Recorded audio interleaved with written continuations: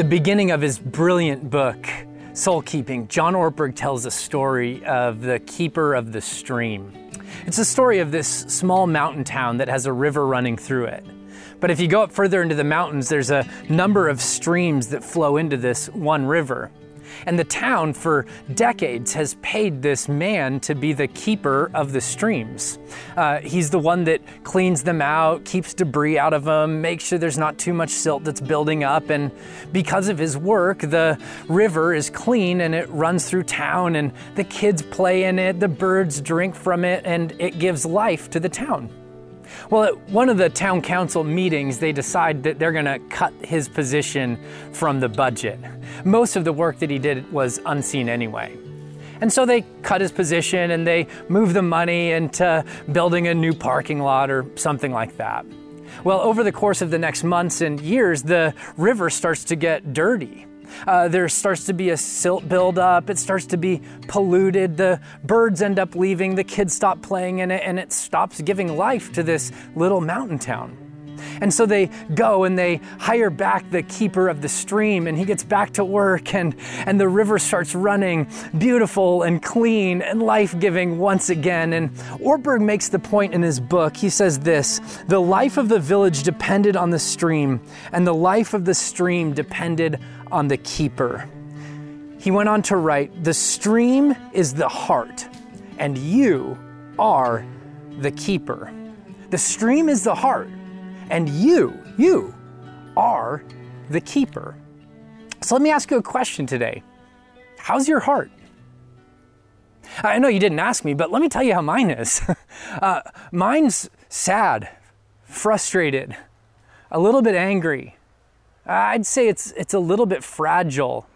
It's a little bit confused. If somebody asked me this week, how are you doing? And I didn't know how to answer. I mean, it just seems like there's layers right now in this cultural moment, doesn't it? I mean, you have COVID stacked on top of racism that's coming to the surface, and protests and riots. We have economic instability that's just surrounding us, and a future that we can't exactly name and figure out. This is a challenging season. So how's your heart? Did you know that the author of Proverbs in chapter 4, verse 23 wrote this? He said, keep your heart with all vigilance, because from it flows the wellspring of life. With all vigilance, like do this with all of your might. So let me invite you today to take a deep breath and to think for a moment about your inner life, about your heart. Because today we're starting a new series. Over the next 8 weeks, we're going to explore Jesus' parables in the Gospel of Matthew. And the first parable that we're going to look at is about, you guessed it, your heart. And parables, this English word that we get from the Greek word parabola. It's two words put together. Para means to come alongside of, and bola means to throw. And so parable is this picture of Jesus or somebody else telling a story, where he throws something alongside of something else, something unknown alongside of something that we do know. In fact, the story that I just told you is a parable. I love the way that Robert Mackey put it. He said this: stories are the best way to get ideas into the world. And this is what Jesus did. He told these parables. He told these stories that evoked the imagination, that invited people to feel something, invited them to crawl around inside the story and explore. They were the seeds to an invitation that would be an alternate reality that was present all around them. And you see, Jesus used stories because we are story-formed people. There's something about the way that we're created that we love stories. We're drawn to stories. In fact, did you know that something in your brain lights up different when you hear a story than when you hear just didactic information? In fact, the same part of your brain lights up when you experience physical pain as when you experience emotional pain, which is why it's so important, especially in this moment, to listen to other people's stories, to enter in, to allow it to prick our heart a little bit. Yeah, good stories invite us in. They create tension and they unearth some sort of transcendent truth that's present all around us. It's the reason that some stories stand the test of time. Stories like the Odyssey or the Iliad. Stories like Lord of the Rings or Chronicles of Narnia. But they don't have to be fantasy stories only. They could also be stories from history. I mean, think of December 1st, 1955, when Rosa Parks refused to get off of that Montgomery bus, refused to move seats, and the ripple effects changed the world that we live in and are still changing the world that we live in.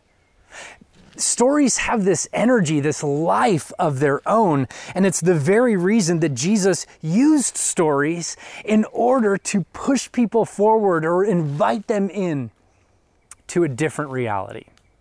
See, I'd invite you to write this down. Jesus' parables are designed to create disorientation that would eventually lead to spiritual awakening. See, I remember that Dennis Keating used to say, use the acronym SPIGO, something bigger's going on. And he's right, something bigger is going on. And Jesus often used parables to help us name and identify and step into that something bigger.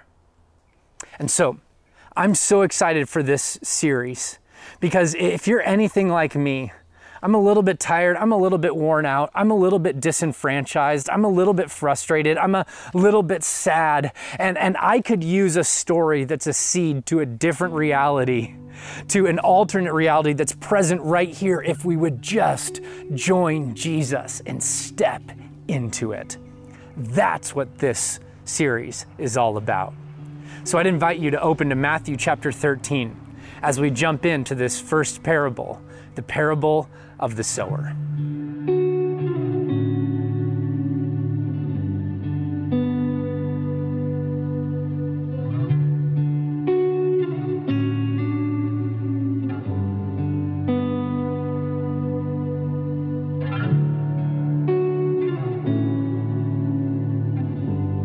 So parables were subversive stories that Jesus told to create spiritual awakening. And I think they're essential stories for our day and our time right now. And one of the very first parables recorded for us is recorded in the book of Matthew, chapter 13. If you have your Bible, will you turn there with me? We're going to begin in verse 3 this morning and listen to the way that Matthew records this parable. He writes this: "And he told them many things in parables, saying, a sower went out to sow, and he sowed some seeds that fell along the path, and the birds came and devoured them. Other seeds fell on rocky ground, where they did not have much soil, and immediately they sprang up, since they had no depth of soil. But when the sun rose, they were scorched, and since they had no root, they withered away. Other seeds fell among the thorns, and the thorns grew up and choked them out. And other seeds fell on the good soil and produced grain, some 100-fold, some 60, some 30. He who has ears, let him hear." So that's Jesus' parable. And it leaves the people sort of looking around saying, what? What was that all about? I mean, pause for a moment and just notice there's two constants in this parable. One constant is the sower, and the sower is scattering seed almost recklessly, lavishly. Like the sower hasn't planned this out. He doesn't have a blueprint of where he's putting the seed. He hasn't tilled the soil and is nicely putting it in its spot. No, he's just scattering seed wherever. Another constant is the seed. It's the same in every case. We'll talk about what it is in just a moment. A variable, though, is the soil. Some lands on hard ground, on a path, on rocky ground, on thorny ground, and some on soft soil. And then Jesus ends this parable with this invitation: he who has ears, let him hear. As if to say, are you listening? Are you picking up what I'm putting down? See, I'm convinced that in our day and time, that is the question for us to wrestle with. Do I have ears to hear? Am I listening to God? And am I listening to other people?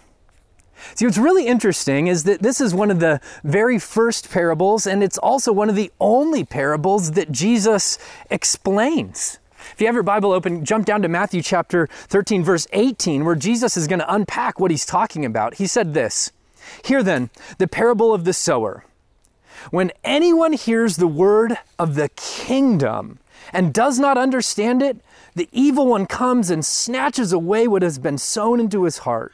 This is what was sown along the path."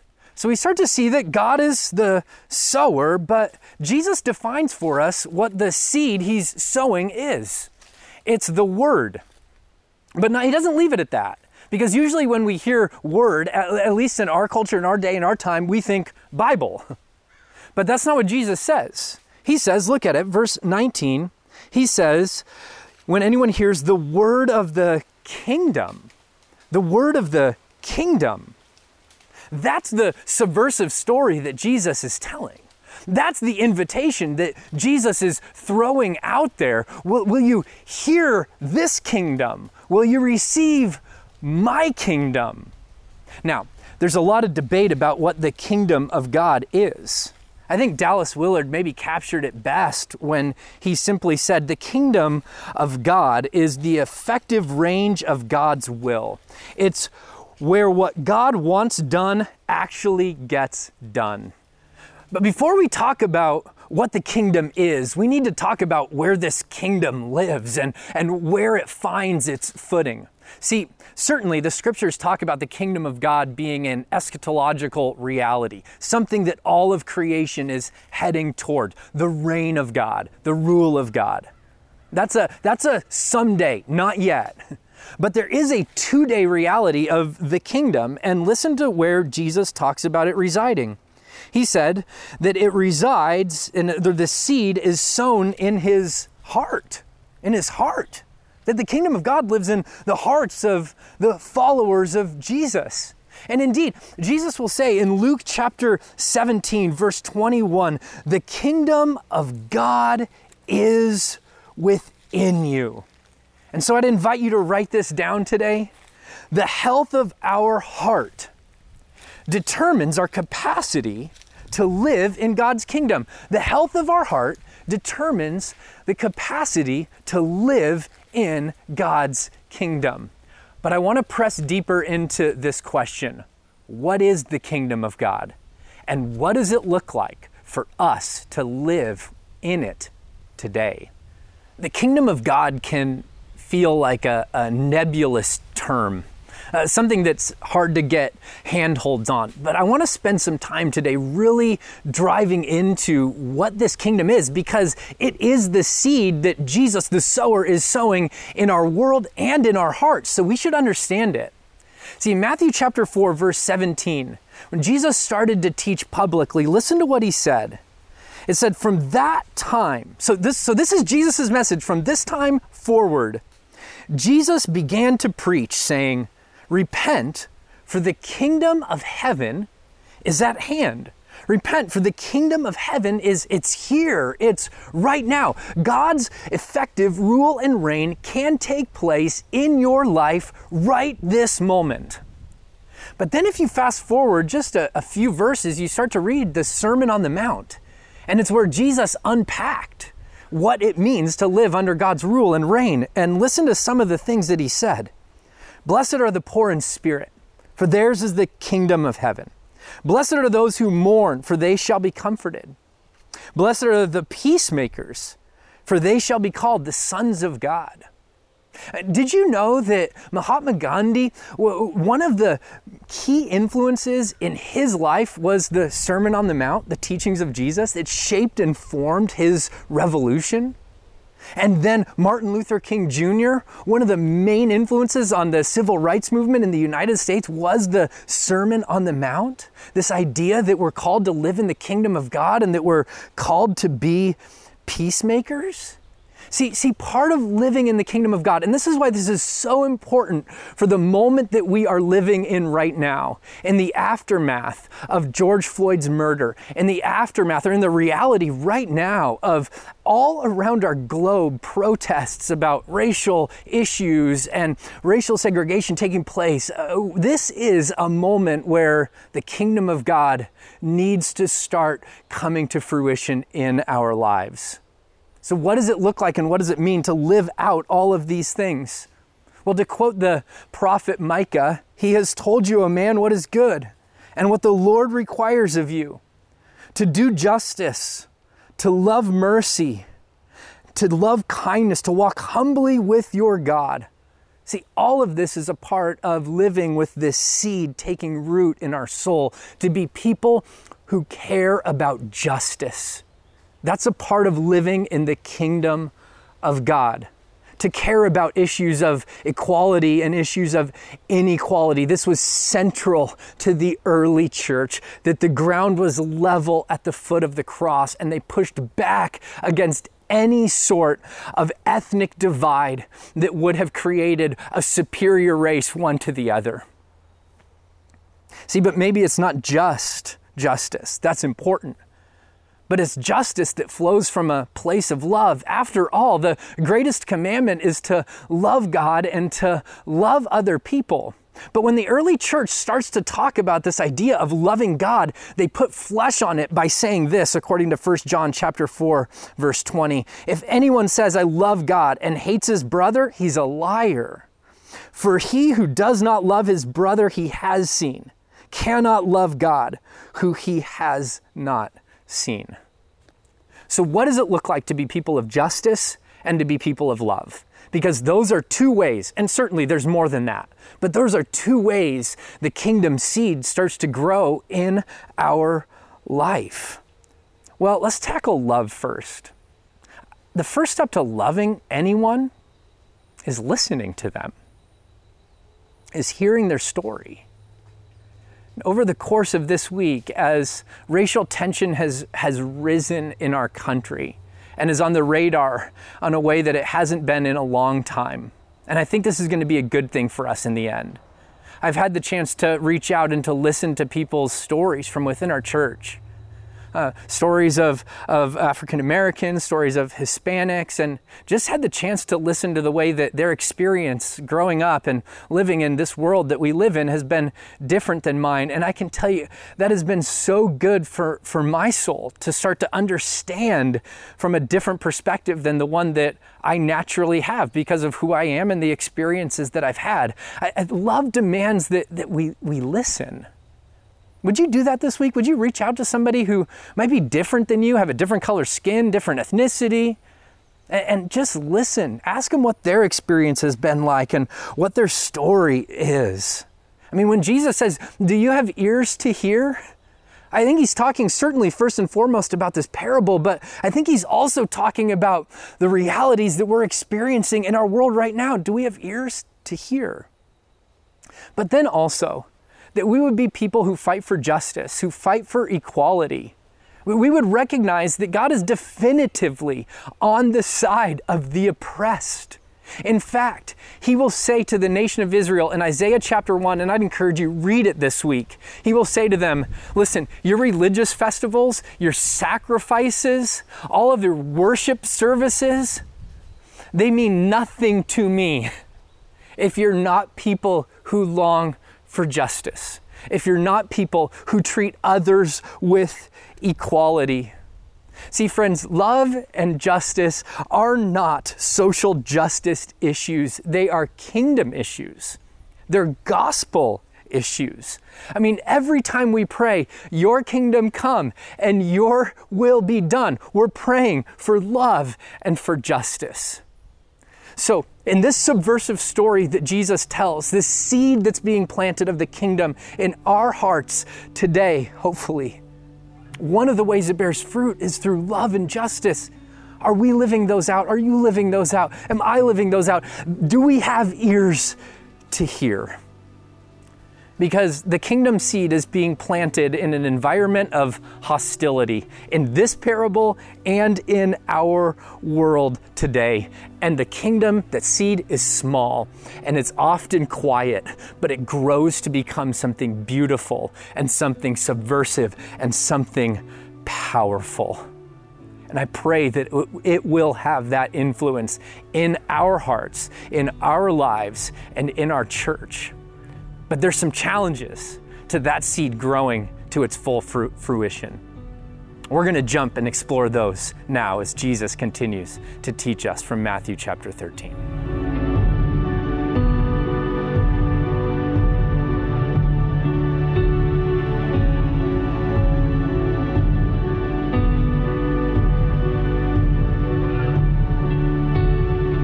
So Jesus is the sower, and he's scattering the seeds of his kingdom. His invitation for people to live with him as the ruler and Lord of their life, to live in his way with his heart.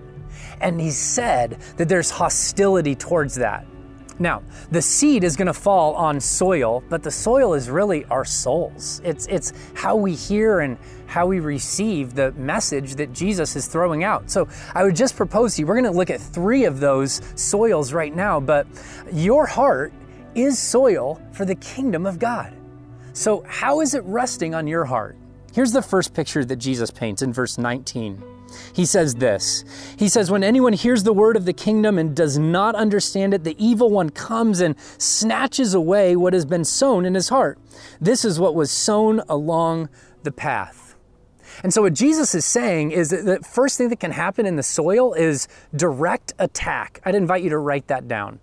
Direct attack from the enemy of your soul.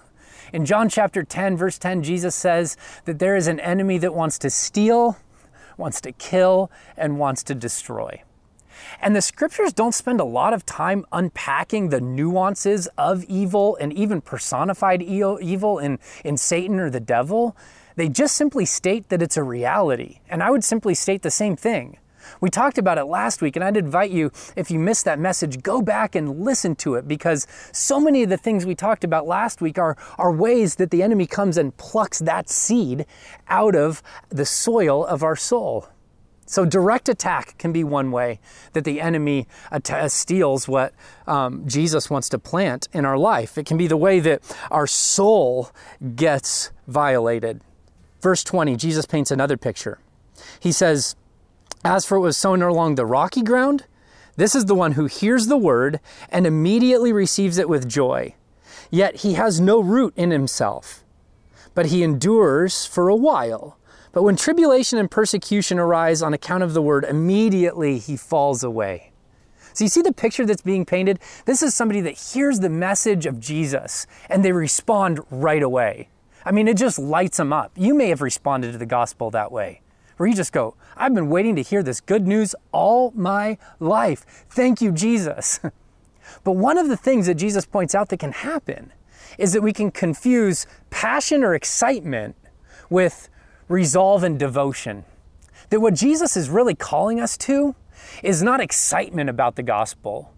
He's calling us to discipleship, to what Eugene Peterson would call a long obedience in the same direction.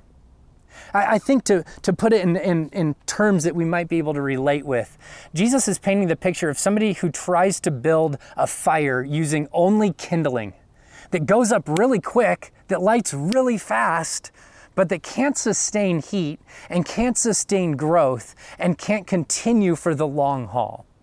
And he's saying, I want better for you.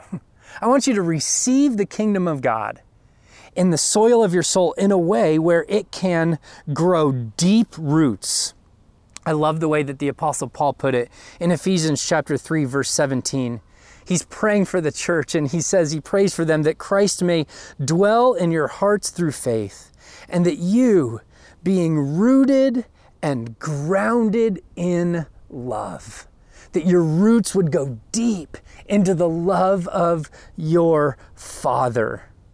And Jesus tells us why that's so important, because persecution's going to come. Trials are going to come. Pain is going to come. Death is going to come. Sickness is going to come. The call from the doctor is going to come. The call from the boss is going to come at some point. Pain is going to come into our life. And that's what Jesus wants to draw out. That the seeds that fall on our soul can be squelched because of, and I'd invite you to write this down, painful experiences. Just the reality of living in a fallen world.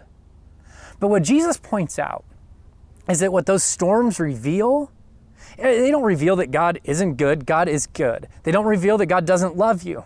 God loves you.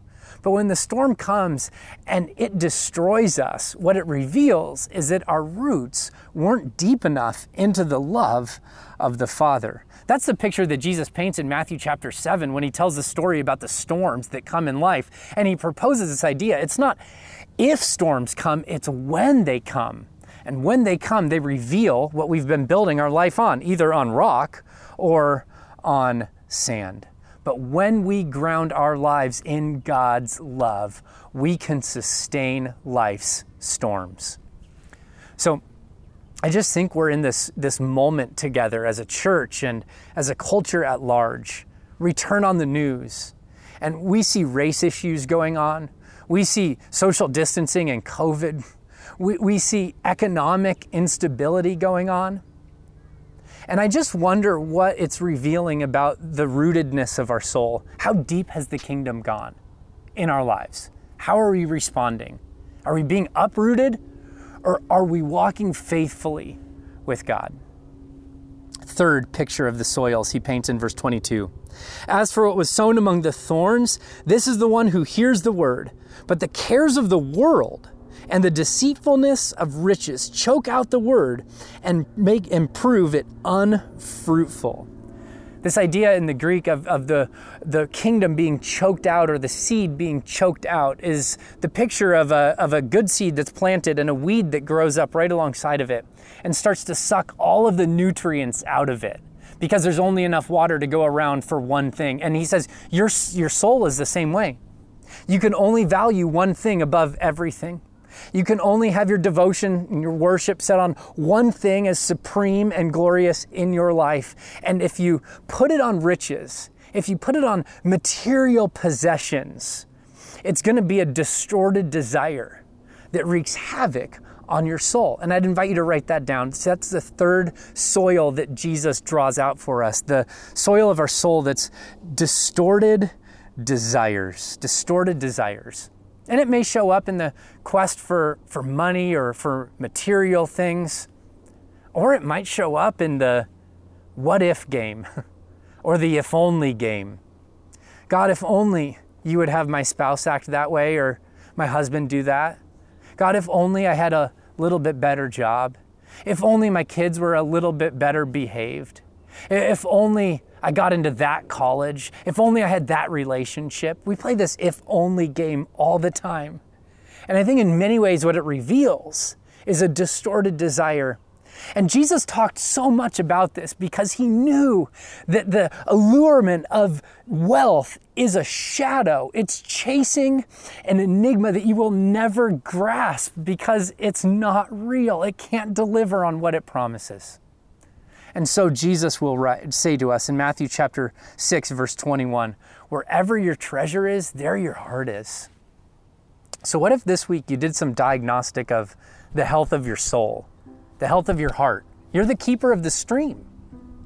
And tried to answer this question, what do I really want? Like deep down, what's my deepest desire? What's my strongest desire? Maybe then you ask, is there any way that pain is squelching the seed of the kingdom? That I'm saying no to Jesus because of things that are painful and hurtful in my life? And then maybe you just ask the simple question, is there any way that the enemy is stealing and killing and destroying? I'd invite you, as the great hymn says, turn your eyes upon Jesus, look full in his wonderful face, and the things of earth will grow strangely dim in the light of his glory and grace.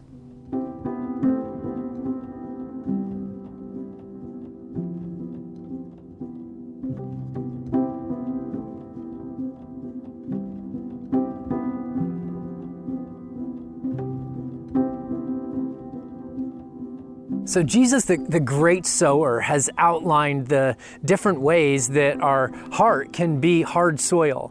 One, the enemy can steal the seed away through direct attack. Or two, problems and pain and experiences of life come in and make it hard for the kingdom to grow in our life. Or third, we have desires that get off track. But Jesus also wants to teach us how to be disciples, and so he ends this parable by painting a picture of a healthy heart and healthy soil. And remember, you're the keeper of your stream. And so I'd invite you, lean in as Jesus teaches us. Here's what he says. As for what was sown on good soil, this is the one who hears the word of the kingdom. He's the one who hears. Now, just so we're clear, every other soil has heard also. So hearing alone is important, but it's not enough. He goes on, who hears and understands. He's the one who bears fruit and yields, in one case 100-fold, in another case 60, and in another case 30. This word understands is so important. It's this picture of taking all of these facts and synthesizing them together, making them into one interlocking whole. The picture of Jesus is painting is that those who receive the kingdom of God, the rule and reign of God, and allow it to permeate every fiber of their being, those are the people who start to bear fruit. Those are the people who start to walk in the joy that God has for us. See, it's interesting that healthy soil allows the kingdom to integrate into all of our life, our finances, our sexuality, our relationships, every single piece of it. Jesus gets to touch and Jesus gets to rule over. So let me invite you to write this down. Embracing God's kingdom allows us to experience God's joy. And that's what this is all about, this idea of multiplication of the seed, getting to be who we were always designed to be. See, the whole purpose of the seed coming into the world is to produce people who will bear fruit. And the lack of bearing fruit is not a punishment that God imposes on people. It's a lack of growing into all that God has designed us for and all that He had in mind. It's missing the fullness that Jesus longs for us to walk in. But please hear me on this. Please hear me on this. Our job is to cultivate a soul that's receptive to the seed of the kingdom. But the job of the seed is to grow. The job of the seed is to bear fruit. The job of the seed is to bring life. Everything that seed needs is encompassed within that seed. We just get to provide the environment for it to grow. I think the disorienting part of this parable, this aha moment that Jesus wants us to grapple with, is the fact that the kingdom is present now, that He's the sower and He's scattering seed right now at your computer, in your living room. Just picture Jesus coming up to you and scattering the seed of His kingdom in your life. And the question is, how are you going to receive it? Because it's coming at you right now, in the here and now. So will you hear Him now? Declaring His love, declaring His goodness. That's the subversive reality, the reality altering invitation that Jesus is giving you and I today. He's right here, casting His seed, the seed of His kingdom, into your life. And so, do you have ears to hear? Let me give you just two quick things to do this week, and then we're going to close our time by celebrating the communion table together. Two quick things that if you want to say, man, I want that in my life. I want to cultivate a soul that's tender to the kingdom of God, that creates space for God to speak and space for God to move. Let me invite you to do two things. Number one, in John chapter 15, Jesus says this, verse 5, I'm the vine and you are the branches. Whoever abides in me bears much fruit, for apart from me you can do nothing. Whoever abides in me bears fruit. Literally, make your home in me, Jesus says. Can I invite you, write this down? Pursue intimacy with Jesus. Not just reading your Bible, not just praying. Those are both really good things and ways to pursue intimacy. But you can do those things without the goal of being with Jesus and being close to Jesus. So do those things, but do it with the goal to hear his heart for you, because you can't bear fruit if you don't have intimacy. That's what Jesus is saying. Maybe you download Vincent van Gogh's painting of the sower. He did it in 1888. Brilliant piece. And just picture Jesus sowing seed into your life. And allow your heart to be caught up in worship of him.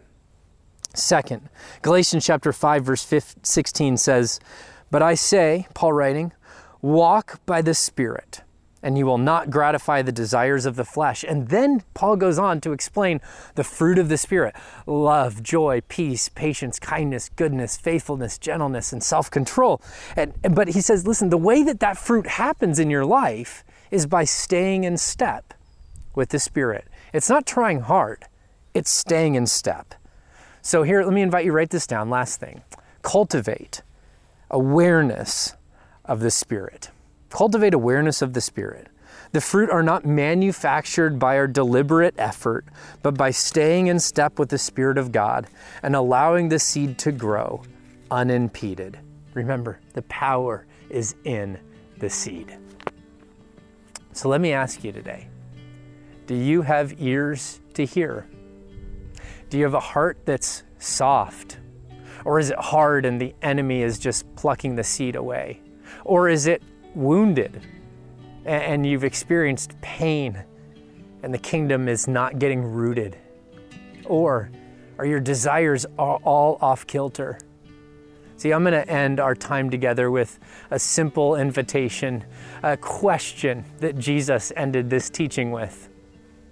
Do you have ears to hear? Because he wants his rule and his reign to grow in your life today for your joy and for the good of the gospel in the world.